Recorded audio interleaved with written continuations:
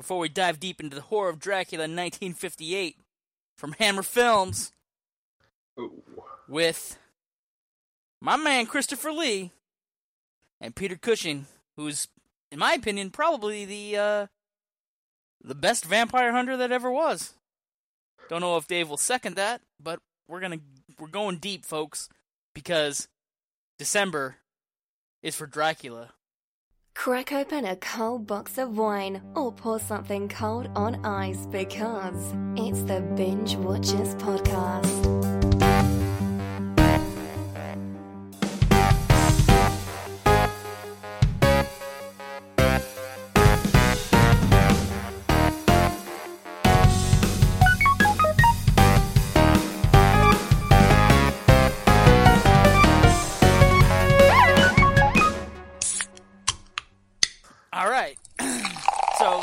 Dave and I watched The Horror of Dracula, which comes out from Hammer Studios in 58. Hammer Films is kind of brilliant. It's a family-owned studio from England. Back in the 50s, they were kind of doing something pretty incredible, because what they did to change up the horror genre was to add color, specifically Technicolor film. If you don't know some Technicolor, Google it, dig up some history, go to your local film archive, or go to archive.org and start to look into Technicolor itself. I've noticed, Dave, that I'm attracted to movies in Technicolor. Like, big time. There's something very surreal about it. Yeah, it's very unique, and it's gone, but I wonder if a digital company will ever figure out how to mimic it. They haven't quite figured it out. They kind of have. There was a movie that came out 2 or 3 years ago that replicated that look. It was called The Love Witch. I think it might even be on Amazon Prime. Oh, I thought you were describing the technique, and you were saying the technique is called The Love Witch. No. The movie is called The Love Witch, but it replicates that Technicolor kind of look. So, Hammer Films did this ingenious thing where they wanted to reinvigorate the horror genre, and at the time, most horror was in black and white, and that had showed, like, atmosphere, but could downplay the gorier aspects of horror, like people being able to handle blood, right? So Technicolor brings blood kind of into reality. And so they get rid of this monochrome world, and they start doing things like Curse of Frankenstein. Basically, they're reinvigorating all the universal horror type monsters at the time. So they're taking characters from the 30s, but we're in the 50s, bringing something new and brilliant to the screen. So they play around with some other movies, like they were working with the BBC to develop something called the Quartermass Experiment, which I haven't seen, but some people in the U.S. might have seen it as the Creepy and Unknown.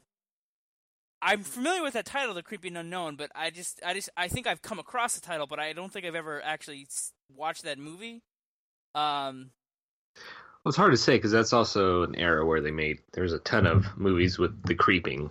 I think there's also like the creeping terror. Yeah, you're right. So anyway, they want a broader market. They're going to get into horror, but they're going to take it to a new level of appreciation and popularity. And I think it's a couple different things. It's the storytelling that they're using, the types of stories they're telling, the actors that they bring into the situation. It's kind of a mixed bag. Like, I noticed that their main characters are these top stage British actors, right? Like they're like classically trained actors. They got like, it's like almost applying Shakespearean level theater to horror movies, but then they kind of pepper the rest of the cast with these really kind of not even B movie players, just like basically cardboard cutout actors. You know what I mean? Yeah. Like the main characters, big talent, swinging dicks, if you will. And back then, folks, the 50s, they wanted their dick swinging. Today, who knows? Because you can't even sing a Christmas song about two people falling in love anymore without pissing somebody off. That's besides the point. Like that's a whole episode in itself. And I almost want to just, like, if no radio station will play that song anymore, I'm like, okay, the podcast is going to play it every day until the end of time. But I'm divulging. This has nothing to do with Hammer Films or the Horror of Dracula, so I guess we should really stay on point because we're trying this whole new format where we stay on point. So let's stay on point. Okay. So they're going to tackle the Horror of Dracula, which is loosely adapted from the Dracula novel. the heroes are more active participants of the story, but they've changed around some of the roles. Like, there's no Mina Harker, there's a Lucy still, and pretty much every other vampire hunter besides Van Helsing is kind of like taken out of the story, except for the exception of like Jonathan Harker. But there's no Quincy Morris, and Arthur Holmwood, as far as I can tell, is like the Dr. Seward or Sweeward character from the books, but all his doctor attributes are merged or like blended in with the Van Helsing character, if that makes any sense at all. I guess briefly, here's what the story is, folks. If you haven't seen this movie, you can get it for free on archive.org, but I recommend, you can also spend $3 and watch the better version on like Amazon Prime. You know what I mean? A fully restored like HD version of the movie is probably the way to go, because they found a negative of the movie and put it back together when they were putting together the Blu-ray and all that crap. So, this is the story laid out by Google. Look it up. And DVD covers, it says, on a search for his missing friend, Jonathan Harker, the vampire hunter Van Helsing is led to Count Dracula's castle, and upon arriving, Van Helsing finds an undead Harker in Dracula's crypt and discovers that the Count's next target is Harker's alien fiancée, Lucy Homewood. Homewood. With the help of her brother Arthur, Van Helsing struggles to protect Lucy and put an end to Count Dracula's parasitic reign of terror. The only supporting cast is interesting is Michael Gough, playing Arthur, is Alfred Pennyworth from 4 of the Batman movies. Well, later he will go on to make the Batman movies starting in the 80s with Tim Burton and Michael Keaton. Now, Carol Marsh is in a pretty famous movie. She's in Brighton Rock, and she's playing Lucy in this movie. I know what my favorite scenes are, but let's back it up, and if Dave wants to introduce either Peter Cushing and his style of acting and what he's done and what he does, or if he wants to talk about Christopher Lee, I guess I should ask you, well, before I ask you to introduce one of the main leads, either the antagonist or the protagonist here, and depending on which side of the coin you're on, Dracula could be your hero in this story, and maybe Van Helsing is the villain. Who knows? I guess it depends on how you view the story, Depends on if you like a hero or an anti-hero. I don't know. Yeah, that's true, but I mean, like, some people could pick up the book of the novel Dracula, and they could say, well, even though it's told through all these other characters, really the sum of the book is it's Dracula's story, and other people could say, no, you're going to go down the road with Harker, you're going to be on Harker's side, or X, Y, and Z, Right. So, keep me on track, Dave. What was I asking you to do? Here, we'll talk about okay. Are you on Team Dracula, or are you on Team Van Helsing with this movie? If we're just applying the rules of this film, I'm gonna say I'll say Dracula, because he's it's Christopher Lee. Okay. Peter Cushing's pretty great too. But do you have the talk notes I sent over? Do you know I do. The little? Okay, cool. You want to tell our binge watchers at home a little bit about Christopher Lee? Well, yeah, Christopher Lee. I think our generation, if you haven't watched these movies, would definitely know him from Saruman, or he was in Lord of the Rings. Yeah, Lord of the Rings. But I always forget. Oh, it was Saruman. Or there's Saruman, Sauron. There's. Anyways, we're not talking Sauron, Lord of the Rings. Yeah, that's the dude that kind of takes control of his mind. But you're right. Saruman is the wizard, and he works for Sauron. It's kind of. So I think that's like. I think that was I think the writer J.R.R. Tolkien was hinting that, hey, they're in cahoots, Right.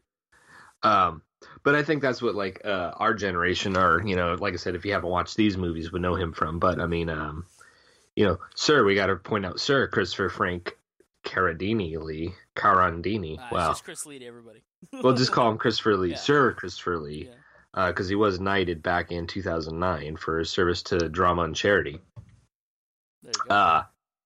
But of course, he was an English actor. He was actually, what I found out, I didn't know from before these notes, was he was a military officer and even an author.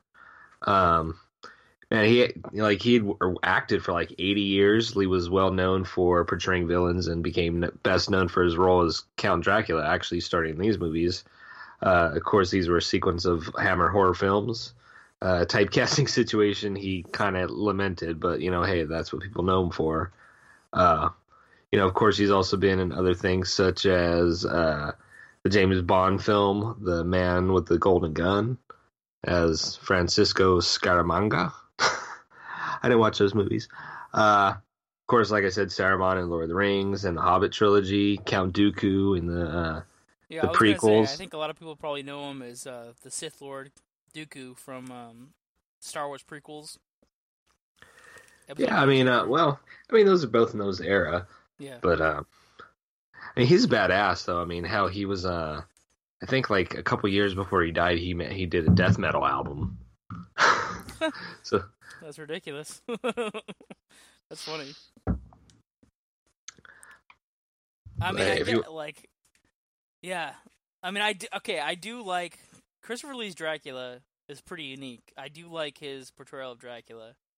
Like, and you'll be on board. I mean, they make a handful of sequels. You know, I was reading like later on the later sequels don't include like that he's in like I think there's 7 of these movies and he's in like 5 of them. Something like that. And how they bring him back every time, it's actually kind of unique and interesting. That's why I think it's going to be cool to like unwrap these films. Because I mean, it's Dracula, guys. You know the story. At the end, you come to the conclusion that Van Helsing is obviously going to take out Dracula somehow. And then it's like, well, how do you bring him back? And it's not just like the franchise killer movies that were deal with in like the 80s and 90s. Like the ways that he comes back are pretty legit with the supernatural rules that these Hammer films set up. And there's kind of like 3 different parts of the story. It's like the third act is really the chase where he's fighting Dracula.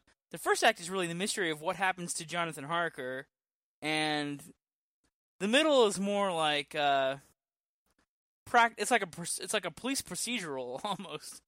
Mm-hmm. And like I said, they're stage actors. So in the middle of this movie, they all get their speeches in. They all get to do their dramatic moments. You know what I mean? And take it or leave it. But I definitely know like what my favorite scenes are. You know what I mean? And like what I thought, like if they made another Dracula like this, like which elements you would pluck from this. And I'll probably credit the director Terrence Fisher, who worked with Hammer Films on a lot of different projects, and he like sets up some of these scenarios like almost perfectly. And then, like I said, maybe there is some fluff with the actors. Each one gets a speech, right? Mm-hmm. You know, or 2. Arthur Holmwood, who's played by Micah Go, is very eccentric in the movie, and he's kind of off color as like a sidekick.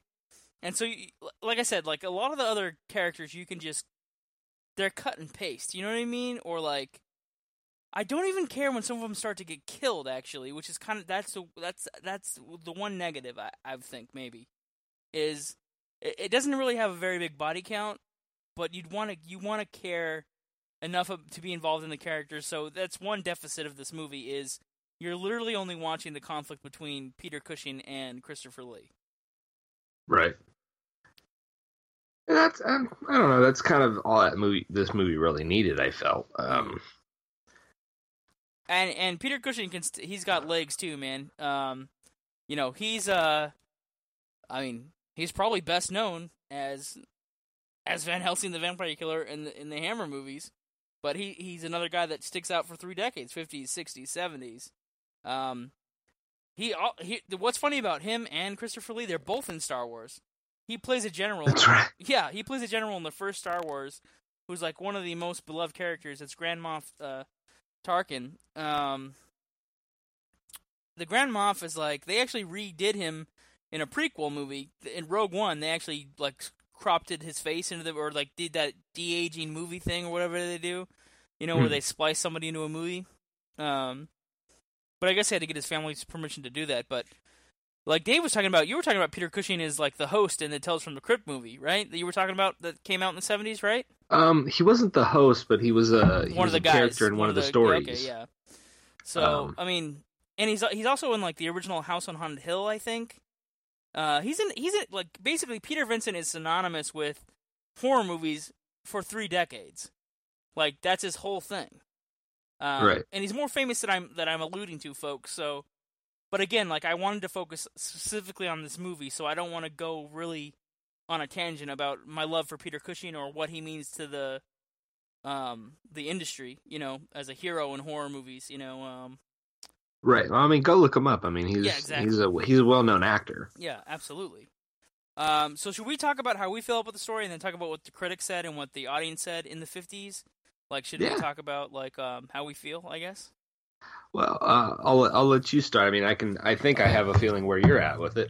Yeah. Well, I mean, I guess my review is mostly positive. Like, I like how it just opens and goes right into Dracula's crypt.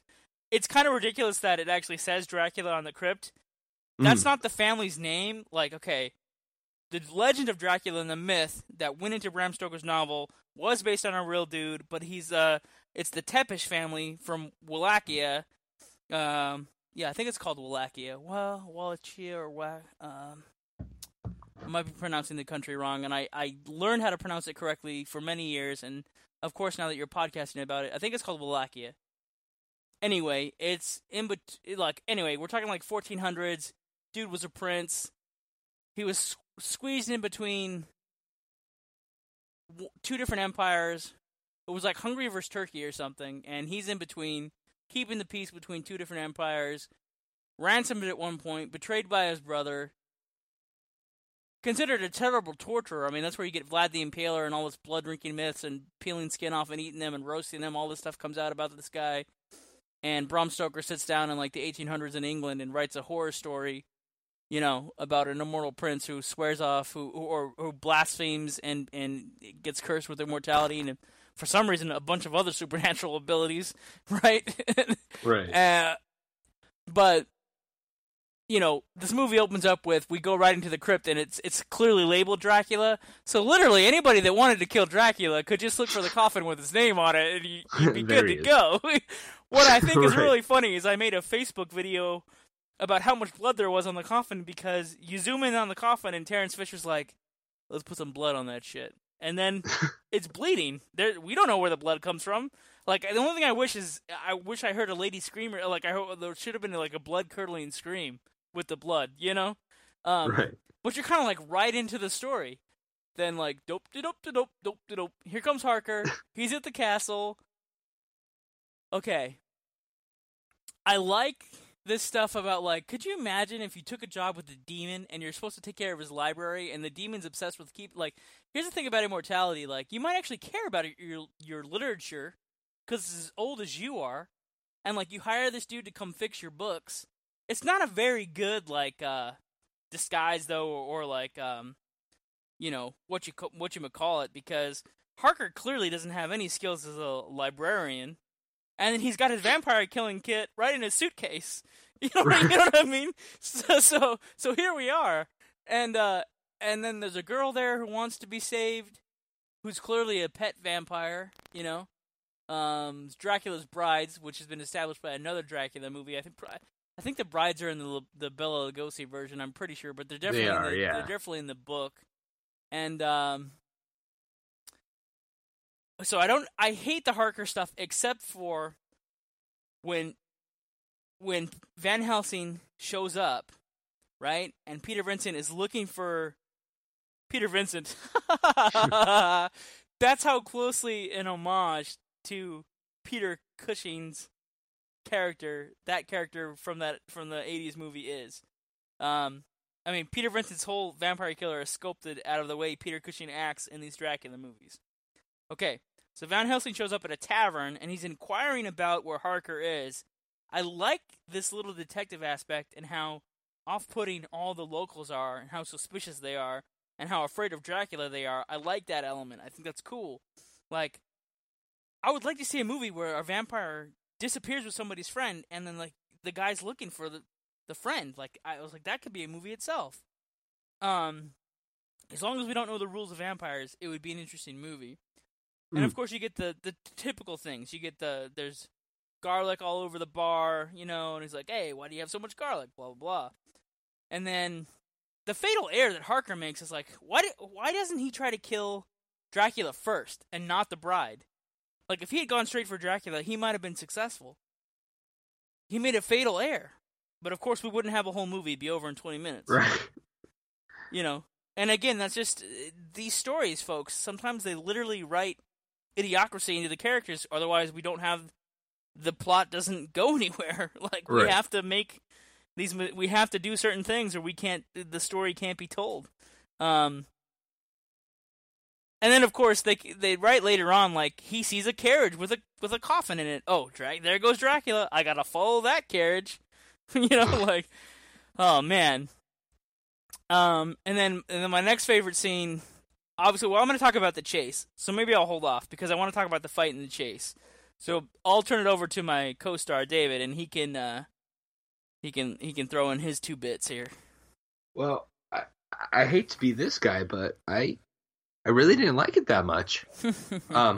Now I will say this. Now I'm not saying that it's a bad movie, because it's not. It's actually I'll give you my rating later, but you know, it starts off great. I love the music. It really got me into it. And there's the cinematography, the Technicolor is great. The performances by Cushing and Lee are great. But a lot of the secondary characters just didn't do it for me. I don't know.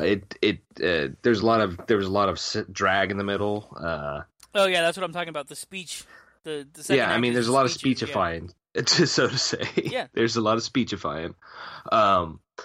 You know, but the things that work are great. Like the effect. Some of the effects for this time are really great. The makeup effects and some of the special effects. I mean, you know, some of the images aren't going to leave me. Or, you know, the burning cross on the one of the bride's foreheads. Oh, dude, that is incredible. That's incredible. So there's a lot to admire with the movie. Like I see its place in history. Mm-hmm. And I think this might be the first official Hammer horror movie I've seen. I'm well aware of its reputation, but this might be the first one I've actually watched. You know, I was reading how they did that effect. I don't know if you had a chance to read about it, but they put wound makeup on the actor, and they covered the wound makeup, like the flesh tones, with wax, and then they used the tool or whatever to, as they pressed it harder, the wax fell off and revealed the wound. Huh. Yeah, it's fucking cool. Cool as shit. What a practical effect, no less. Obviously, at that time, they had to be really creative and do things almost realistically, essentially make things, but that's still why certain movies are incredible. And obviously, we already talked about It's shot on Technicolor, which is an amazing color process for film. I'm not sure what the aspect ratio is. I don't know. Or the film stock. I don't know if it's like 35 or if there's different stocks in Technicolor. But you know Technicolor when you see it. We're talking like Wizard of Oz type stuff. You know, like you Wizard know of Oz is Gone with the Winter, like the big. It looks a certain way. So once you see a few of these films, you'll get the idea of like, okay, I'm watching Technicolor. That's it. You know. Okay, the stuff that I have difficulty with is like this Van Helsing is so cool. When he's fighting Dracula, he can pretend to be dead on a floor, and Dracula won't bite him because he thinks he's already dead, and Dracula only eats living victims, apparently, because Dracula backs off long enough for Van Helsing to get up, and then the chase continues. Before this, though, I guess I need to set up the whole chase. Dracula wants a new bride because they fucked up his other bride, and I'm like, where's his gypsy servants? Because there's Dracula with a shovel, getting his cape dirty, trying to bury this girl in the dirt. They catch him. He's caught in the act. Dracula does not turn into a bat. He doesn't fly away. I was in awe of Dracula is running, like full-on sprinting in his cape, back into his castle, being chased by Van Helsing. And I go, holy shit, I've never seen a running Dracula before. Like, what's happening? And then, I mean, it was badass, but also, why didn't he just fly? Yeah, exactly. Like, so this Dracula also has no powers. He just likes to wear a cape just for the hell of it. But I was glad he doesn't. I was glad Christopher Lee does like this psycho eye thing. Like he emotes through Dracula's eyes. He doesn't pull the cape over his face like Lugosi did. You know. Mm-hmm. Like I'm glad they didn't continue that device. But for that matter, I guess they could have dropped the cape altogether. But they're wrestling in the castle, and he's still chasing the vampire through the castle. And I mean, do you like the scenario where they finally get into the study or whatever, and he pulls the thing down and it's all sunlight and dude's over with? Like, Actually, I did like that. Okay. It felt like, yeah, and again, another great effect with that, you know. It goes back to that wax technique I was talking about. Right. Where they just peel the layers off. Like, they put layers on your face, and then it's literally like you're just peeling away. Literally, like, almost literally peeling away. So anyway, this is the first movie to bring gothic horror into full color. It's got sexual overtones. It's considered explicit horror at the time. Of course, not by modern standards, it'd be considered mild, but unprecedented at the time. That's what people forget. It's like it was a trend setter, right? Right. Well, you know, I'll be honest. Like some of the, like I said, the effect with the cross and some of the other stuff, and you know what blood there is in there. I was quite honestly expecting it to be a little tamer in some of that department, given the year it came out. Right. Absolutely. So, I mean, given if you put yourself in the frame of mind of watching a 1958 movie and then realizing what you're watching, it's like pretty graphic for its time. Well, I mean, when it comes out, it's a critical and commercial success. Today, it holds an 88% rating with Rotten Tomatoes. It has an average of, like, on Google, it's about an 8 out of 10. Generally, the consensus is it's a gore for grandeur, impressive turn for Christopher Lee, and it has a typical Hammer mood, but it makes aristocracy quite sexy. That's a quote that's floating around on Rotten Tomatoes. But at the time, the trade reviews in 58 are saying, let's see, as produced by Anthony Hines and somber mid-Victorian backgrounds and directed by Terence Fisher, with an immense flair for the blood-curdling shot, this Technicolor nightmare should prove a real treat. The James Bernard score is monumentally sinister, and the Jack Asher photography is full of foreboding atmosphere. And then, I guess this Harrison individual or organization, I'm not familiar with Harrison Reports, it must have been a big, I don't know, periodical or something in the day. Of all the Dracula horror pictures that were produced, this one made in Britain and photographed in Technicolor tops them all. Its shock is the most impact. It's great to be considered as one of the best horror films ever made, or it should be, I guess, is what they're trying to imply. I guess they're saying experts handled a delicate treatment of the shock value. And then, you know, Hammer goes on to do a whole bunch of other movies, but of course they're treating Count Dracula, I guess you would say, like, this is their main stable horse, right? Right. Yeah. Well, they basically redid all the Universal movies for the most part. Right. Like, but with the British they'll do flair. The Mummy in 59, they'll do Curse of the Werewolf, which is, I mean, he's the Wolfman, but they probably can't use that actual name, and they make that in 61. I haven't seen that movie, actually. I haven't seen Curse of the Werewolf, believe it or not. I don't know what their version of that whole story looks like, or what I don't know anything about it, but I'd like to learn. I've seen some of the Hammer films growing up. It's kind of cool to do it this way and go back and see, like, what a grown-up John thinks about these movies. There's a lot of silly stuff in this movie, kind of zany eyebrow raisers, but I had fun. I had fun with those things. Like, I saw Dracula run away trying to dig a hole to bury. You know what I mean? Like, I don't know. I had a lot of fun. I know. Dave said like you know, he's not really into it, but well, no. But I will say it makes me because I've seen other.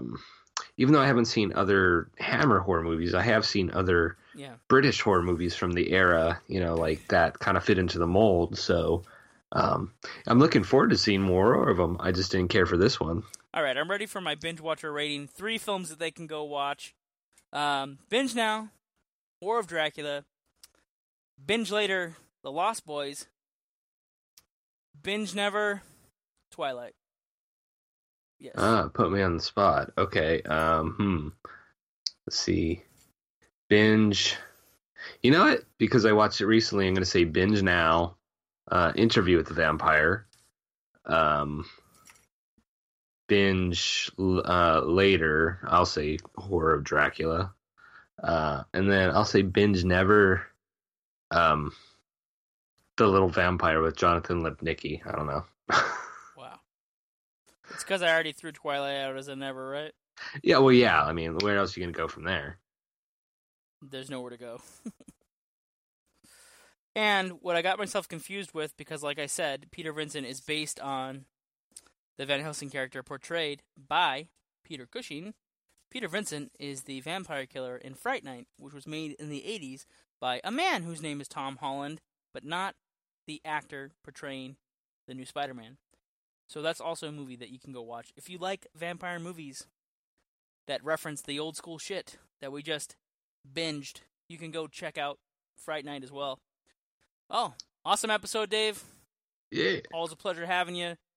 Looking forward to these holiday marathon movies that Dave and his I think Dave calls her the lady binge watcher, Jenna, they've been kicking out. Hopefully they'll be posting some new episodes like that. But thanks for tuning in for December is for Dracula. And I'm going to force Dave to go down the rabbit hole with me, because I'm going to be kicking off every single Hammer Dracula movie. The next one up, I think, is, let's see, is it Brides of Dracula, or is it Taster? I don't, there's so many. Anyway, what's ever next will be December for Dracula. Thanks for tuning in. Good night, everybody. Later. You know what you're going to do? You're going to find out where else you can find binge watchers on the internet. It's a vast wasteland, but you know what? Let's point you in the right direction. You can go to Facebook at Binge Watchers. You can find our page there. Pretty awesome, cool stuff. A little video posts, some funny things there. Also, episodes. Yeah. You can also check us out Twitter, binge_watchers, and you can find my personal Instagram at RealJohnTMay on Instagram, of course. All right, have a good night, folks. We'll see you next time.